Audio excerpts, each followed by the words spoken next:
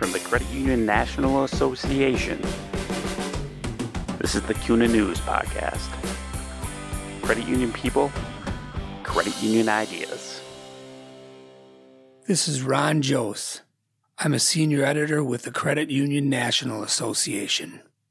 Ryan Donovan is CUNA's Chief Advocacy Officer. Donovan led CUNA's recent efforts in supporting the passage of the Economic Growth, Regulatory Relief, and Consumer Protection Act. Also known as S-2155, the new law provides much-needed regulatory relief for credit unions built up since the passage of the Dodd-Frank Act. Ryan joined CUNA as Vice President of Legislative Affairs in September 2007 and was promoted to Senior Vice President in September 2011 and to Chief Advocacy Officer in January 2015. Prior to joining CUNA, Ryan worked for the California and Nevada Credit Union Leagues as Director of Federal Government Affairs. He also served as a member of the congressional staffs of Representative Brad Sherman, who represented the Democratic Party from the state of California, and former House Democratic leader Richard Gebhardt of Missouri. Here, Ryan discusses the success of S-2155 and also offers advice on how credit union advocates can engage with lawmakers on other issues affecting credit unions when legislators return home for their summer breaks. It's a pretty good time to be CUNA's advocacy guy. President Trump signed into law the Economic Growth, Regulatory Relief, and Consumer Protection Act, which is a key piece of regulation for credit unions. CUNA supported the bill from the earliest negotiations in the Senate and remained engaged with it with the leagues and credit unions through its passage. Did you feel a sense of relief, a sense of elation, or something in between? Well, thanks, Ron, for having me. I think we felt a sense of accomplishment, but also a sense that there was still a lot more work to be done. The S-2155, that's how we refer to the bill. I know it's got a much longer title, but S-2155, 20 years ago, they would call it a technical corrections bill. It'd be something Congress did pretty much pro forma after a major piece of legislation was enacted. But in this case, getting the type of relief that we were able to achieve through S-2155 took us quite a long time. It was much harder than it should have been. And the result, I think, still leaves much to be desired, even though it is a very important piece of legislation that's going to provide a lot of benefit to credit unions. And specifically, what kind of relief does it provide credit unions? I would start with the provision that exempts 1 to 4 family, non-owner occupied residential mortgages from the member business lending cap.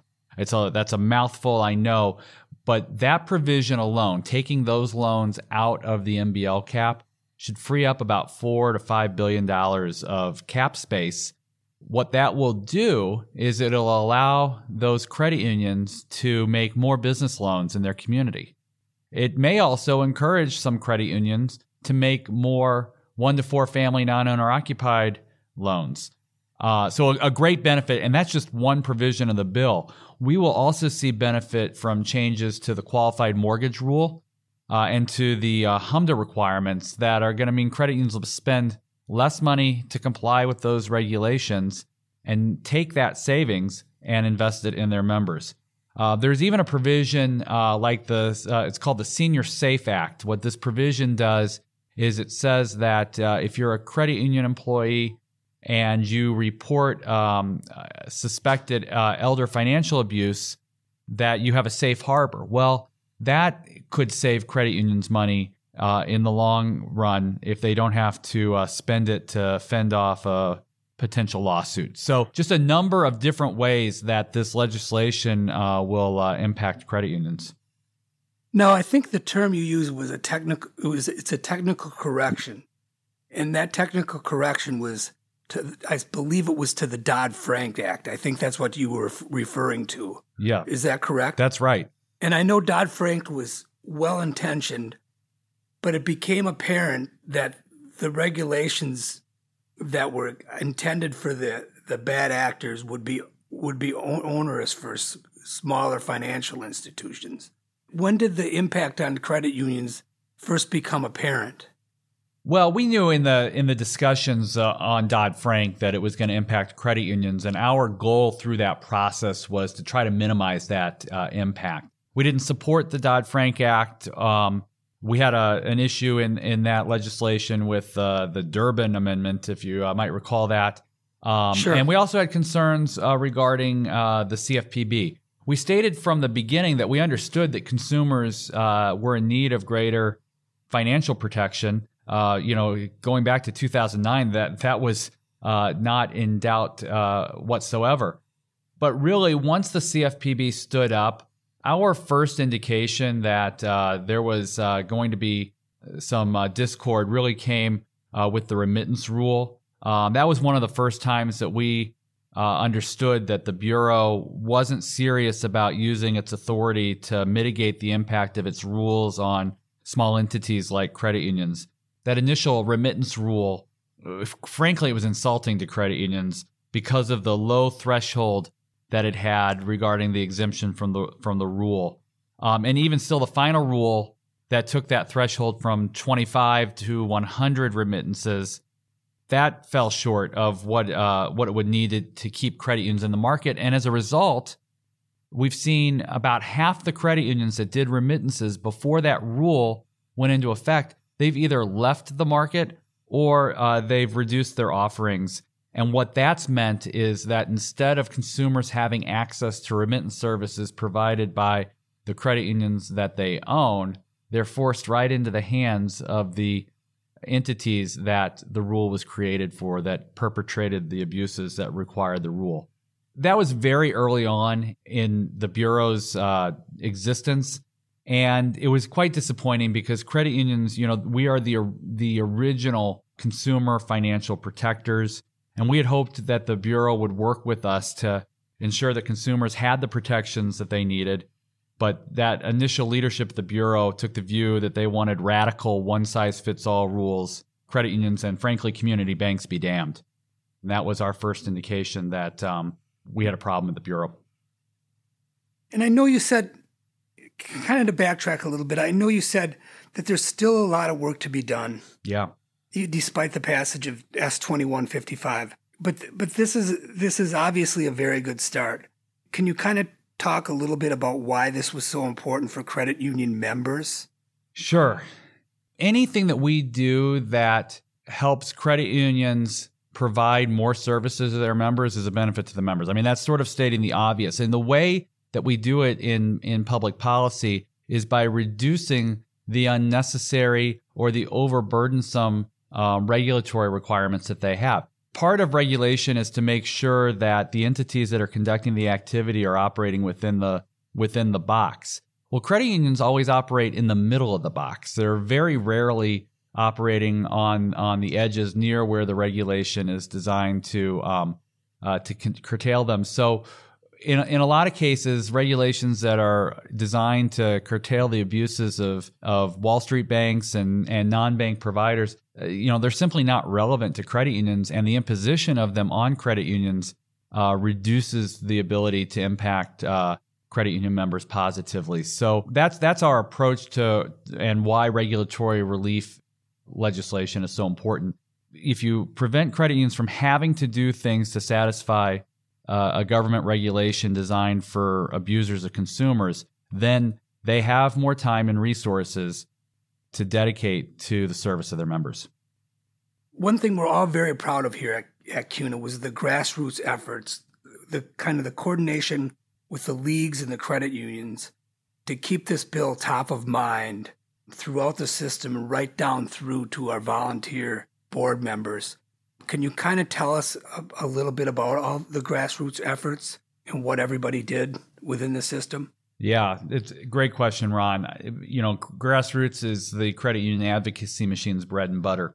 I'm going to take a few steps back. We'll get into the grassroots, but really this the success was built on what we call a 360-degree advocacy strategy. And when we approach issues from the 360-degree perspective, what that means in the context of legislation like this is that we're saturating policymakers with our message, both here in Washington and back home, We're not just doing it through lobbyist visits or our league visits, but we're doing it through grassroots meetings. We're doing it through grassroots communication, digital media, earned media, paid media. The old saying is say it seven times, 7 ways, and we kind of put that to practice in our advocacy efforts. Our decision to really proceed with a regulatory relief agenda for this Congress was really made the night of the election in 2016, when President Trump won and voters returned a Republican Congress to Washington.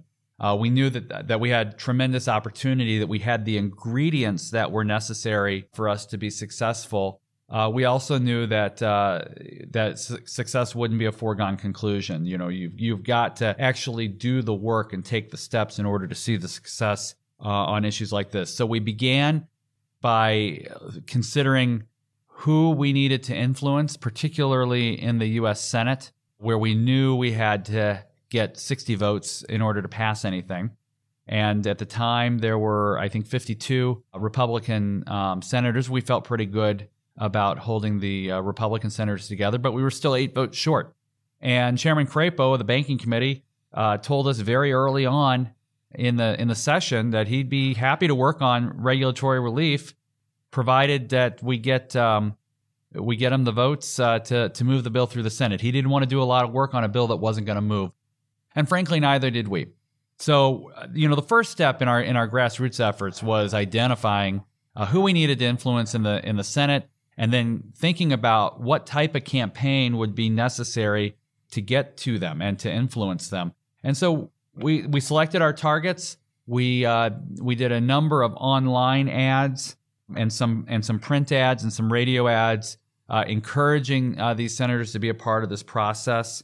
We expanded that to the full Senate, and then also started with some key House targets as well in the second phase of our plan.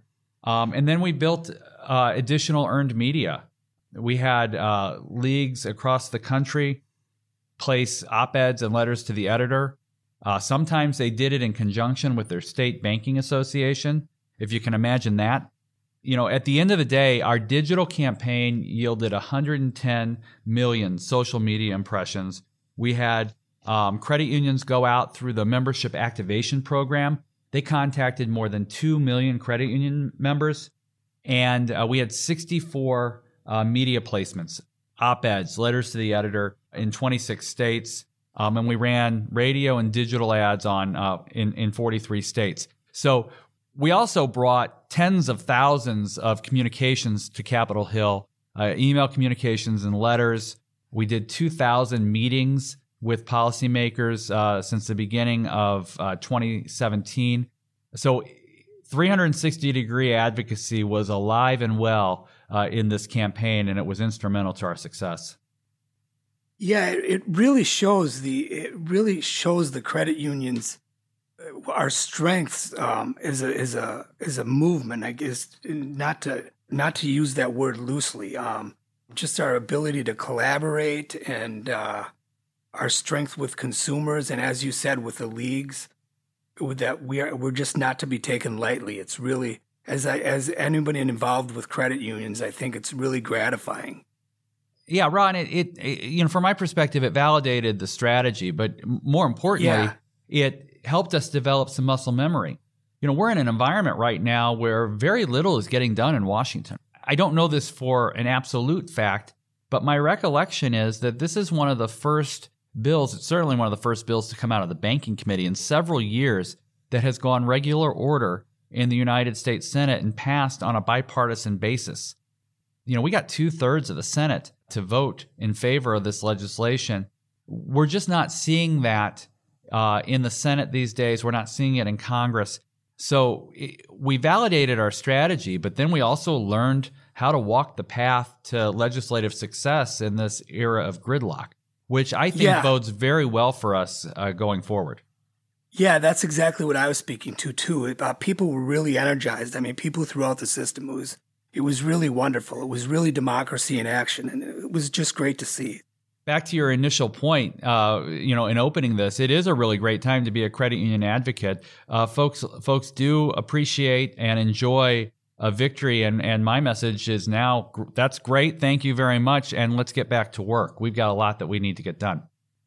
And actually, that leads me to my next point. I mean, going forward, what are your current top-of-mind advocacy issues for CUNA and America's credit unions? Well, so the congressional schedule is kind of truncated this year because of the election. And frankly, the Supreme Court vacancy is going to complicate matters, I think, a little bit further, as Congress is going to take a good part, or at least the Senate will take a good part of the fall to deal with that. And it's going to be interesting to see how that debate influences other debates. But from now to the end of the year, we're going to keep working with members of the House and the Senate on a second tranche of regulatory relief legislation. It's possible that we could get some things done. I don't think we're going to see the same type of small bank and credit union reg relief bill that we saw as S2155. From a process perspective, we're more likely to see our reg relief measures ride along other pieces of moving legislation between now and the end of the year. And really, the top target there is delaying the risk-based capital proposal. There's a piece of legislation that passed the House of Representatives just in the last 10 days or so that would delay that rule for 2 years. And so we're hopeful to see that through. The other issue in Congress that is really high on our radar screen is the nominations both for the Director of the Bureau of Consumer Financial Protection as well as the NCUA board. So the president in the last 3 weeks has nominated Kathy Kreninger to be the Director of the Bureau of Consumer Financial Protection and Rodney Hood to be a member of the National Credit Union Administration Board. We'll be engaged in those nomination hearings and in that process. We hope the Senate will consider those nominations. We have an interest at the Bureau for there to be permanent leadership. We have an acting director right now, and he's done a great job of really taking stock of what the Bureau has been doing. He's made some changes, but we know that real relief from the CFPB is going to come when there's a permanent director. And so we appreciate the president making the nomination, and we're hopeful the Senate's going to consider it later this summer. Same thing goes with the NCUA board as well. So Rodney Hood has been nominated to succeed Rick Metzger on the NCUA board. Mr. Hood is no stranger to the credit union system, having served on NCUA's board previously. And we're hopeful that his tenure on the NCUA board and his experience in the industry will lead the Senate to consider his nomination as well. We continue to do work on the Americans with Disabilities Act litigation that many credit unions have faced related to website accessibility.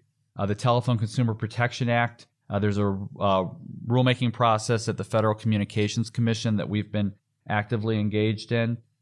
There are some things that, we were very successful in the tax reform process last year. The credit unions weren't taxed. There wasn't even any discussion of credit unions being taxed. But there were some provisions in that bill that have an impact on credit unions, particularly as they relate to executive compensation and the imposition of an excise tax on certain executive compensation paid by nonprofits. We're hopeful that we'll get a technical correction in a piece of legislation later this year that clarifies that disbursements from 457F plans don't count as compensation for purposes of this excise tax. But that's one of those things where we are dependent on legislation that, if it moves, is going to move at the end of the year, probably after the election. And we're also dependent on the outcome of the election producing the conditions that are right for a lame duck session. So we continue to work on that, but there's a lot that's out of our control there. As we look into 2019, Ron, we're really looking to develop an advocacy agenda that helps us move some additional charter enhancements. So very grateful that we got a charter enhancement through part of the reg relief process. That was the 1 to 4 family provision. But there's more that needs to be done. The Federal Credit Union Act was enacted in 1934, and it was last meaningfully updated in 1998. There's areas of the Act that relate to credit union structure, credit union powers, and even the structure of the National Credit Union Administration that need to be addressed. So we're going into this looking at the entire Act, but I would say our approach is probably going to be more targeted, more narrow, and we're excited to get that process kicked off here this summer with the hopes of being ready to go when the new Congress sits in January. As we discuss this, we're in the middle of summer, and if I'm not mistaken, the House is in recess during August, and the Senate is scheduled to be in recess tentatively August 6th through 10th. And we always emphasize that credit unions should try to meet with their lawmakers during their time at home. How important is that? I know we it's something we emphasize time and again. Can you tell our listeners how important that is? Yeah, listen, I don't want to take anything away from CUNA's Governmental Affairs Conference. Everybody should come to CUNA's GAC in March and participate in the meetings. But for my money, there is no better time to meet with a member of Congress than when they are at home in their district. There's a number of advantages to doing that. A, you're going to get more time with the actual member of Congress. And B, I work for two members of Congress. I work for a third now in Jim Nussle. I will tell you that these guys and gals are much more relaxed when they are in their district than when they are in the District of Columbia. They're not distracted. They're not being pulled away for votes or for other meetings. If you get a meeting with a member of Congress in their district, it's going to be a very valuable experience. You know, that was one of the reasons why when I worked many years ago for the California Credit Union League, I started this program in California and in Nevada called Hike the Hill at Home. So taking the name from, of course, CUNA's Hike the Hill program, but really having that emphasis of the district meetings. And so it's incredibly important to do the meetings. It's always important to maintain the relationship that credit unions have with members of Congress, but it's particularly important and impactful to do it in August when they're at home. Do you have any advice for credit unions, how they can kind of frame our narrative and tell our story to lawmakers? Yeah, I mean, I think that the best advice that I could give someone going into a meeting with a member of Congress is do in that meeting exactly what you do at your credit union, which is put your members first. Put them in the center of what you're talking about. Talk about how you're serving your members and what's impacting your ability to serve them. That's the key difference between what we do and why we do what we do and what the banks do. We can't make enough hay about the differences in our structure and our mission relative to the other providers in the financial services space. And we ought to be proud that we're different because that difference matters to our members. And then there's one thing I would be remiss if I did not mention. CUNA offers what we call the Campaign for Common Sense Regulation Toolkit. Can you explain what that is for us? Yeah, it's a toolkit that we use, and there's a microsite website that's associated with it to help credit unions tell that story. It gives us facts and figures on how the various proposals that Congress is considering or regulators might be considering, how they may impact credit unions. It helps us deliver talking points to our advocates and message points for our emails to credit union members. It's a one-stop shop for a credit union that wants to get engaged in this effort. And it's accompanied by a website, commonsenseregulations.com, that helps us tell that story more to the public audience. So there's a lot of coordination. We really do treat this work as a campaign. We've got a lot of folks here at CUNA that have campaign experiences. So we want to make sure that it's coordinated, that there's a sense of urgency associated with it, and importantly, that the folks that are engaging in advocacy on our behalf have the tools that they need to help us deliver the message. Thanks for listening to the CUNA News Podcast. Subscribe to the show on iTunes, Stitcher Radio, and Google Play.